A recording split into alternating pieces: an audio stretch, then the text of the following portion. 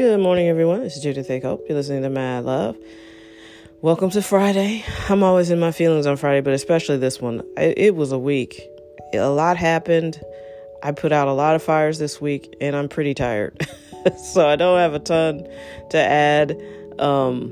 Mostly, we're in a very interesting time in history.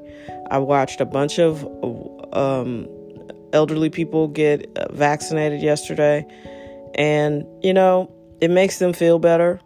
So I think I have to embrace the fact that the vaccine, hopefully it doesn't do any harm, but if it helps eradicate this and give people comfort, then we just got to do it. I do get a little cautious because it's kind of nobody's ever done a vaccine this quickly, but let's hope, like I said, it does no harm, and it gives the older people so much comfort. And I guess I just don't know what that's like. And I've had a family friend in her 80s. She passed away from COVID. People thought she was getting better. She did not. She succumbed. And it's a lot. And I guess when you're older and you're already worried about dying, to know that something could actively kill you, and it's a lot. It's a lot. And I don't think we have handled this pandemic with the most grace or skill. And it's certainly pointed to the fact that, there are a lot of people in powerful positions who just sort of got in under the radar and weren't really prepared for leadership roles. Everybody wants the titles and the salaries and the shine that comes with it, but most people don't want that level of responsibility. And they let us know that because they're not good at having that level of responsibility. So, yeah, it's no small thing to be responsible for people's livelihoods and how they feed their families and how they take care of themselves, So, yeah, I don't know.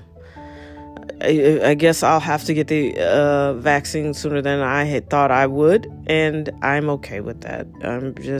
I just want everybody to be safe and healthy, and continue to do all the things you need to do to keep yourself safe. The distancing thing is huge. Wash your hands, wear your masks. I still don't understand people who are not wearing masks, and then as soon as a vaccine is available, they jump the line. I don't understand that. I really don't get it. I don't get this level of selfishness and this level of, irresponsibility. I don't know, but it's a lot of stuff I don't understand. But life is good. And I think if we just keep ourselves focused on being better human beings to each other and to ourselves, you ever wonder if someone is just being an awful person because they hate themselves and they just take it out on everybody else? Sometimes I wonder, and, as a screenwriter, I think about that all the time, like how the way people express themselves. I oftentimes look at, like, how would this character in a screenplay express this trait? And if you watch people, they tell you who they are constantly. People tell you who they are all the time. It's our responsibility to listen and believe them, And there's something about some people that want to say, "Oh no, it's not that bad. Oh, you really don't feel that way." Yeah, you got to believe when people let you know how they feel, especially about you. You got to believe it. It can't be a mystery. It's just like, okay, I got it. Not a fan. Gotcha. So, and then also too, like, how would that person express that? So in my mind, I'm always like, if this were a character in a screenplay, how would I show this? Because that's the important thing. And when you're working on a project as a writer, sometimes people get frustrated because writers will write all these words and they'll say things like, they'll write, and of course they'll write words, but they'll write so many words as a description for someone that it's like, what are you really trying to say? And I think if you can figure out how to be concise with it, people appreciate that so much more than, she was beautiful and broken. A dark past haunts her eyes.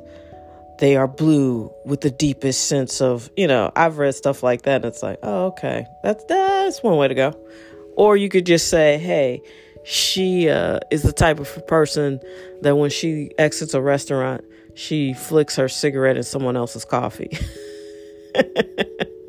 Which, of course, you don't smoke inside anymore, but it paints an image of who this person is. She's a person who smokes inside when she's not supposed to, and she flicks cigarette ashes in other people's drinks.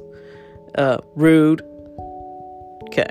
So anyway, sometimes I feel like I'm in a screenwriting class, because it's like people are doing shit and I don't understand it, and it seems cruel or mean or doesn't make sense. And it's like, oh, this character is trying to express this particular trait. That's a little bit of how I approach the world. In my mind, I'm always a screenwriter. I'm a screenwriter having very, very interesting experiences. So I hope you have a wonderful weekend. I hope Deshaun Watson gets out of Houston. I hope he goes to the Steelers, but that's probably just wishful thinking. I hope you're well and safe wherever you are. Thank you so much for listening. You guys are the best. I've managed to continue to grow this podcast, and it's all because of you guys, and I appreciate you so much. Thank you. Keep liking, sharing, subscribing, following. We're on Twitter at Mad Love Podcast, on Facebook at Just Media Works. Go ahead and we have a Patreon page.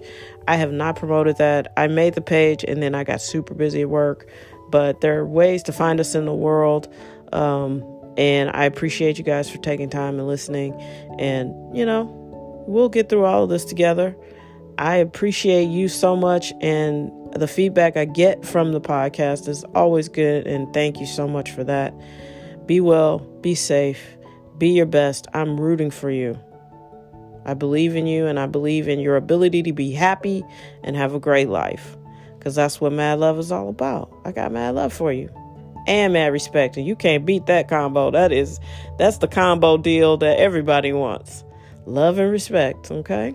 Please take care.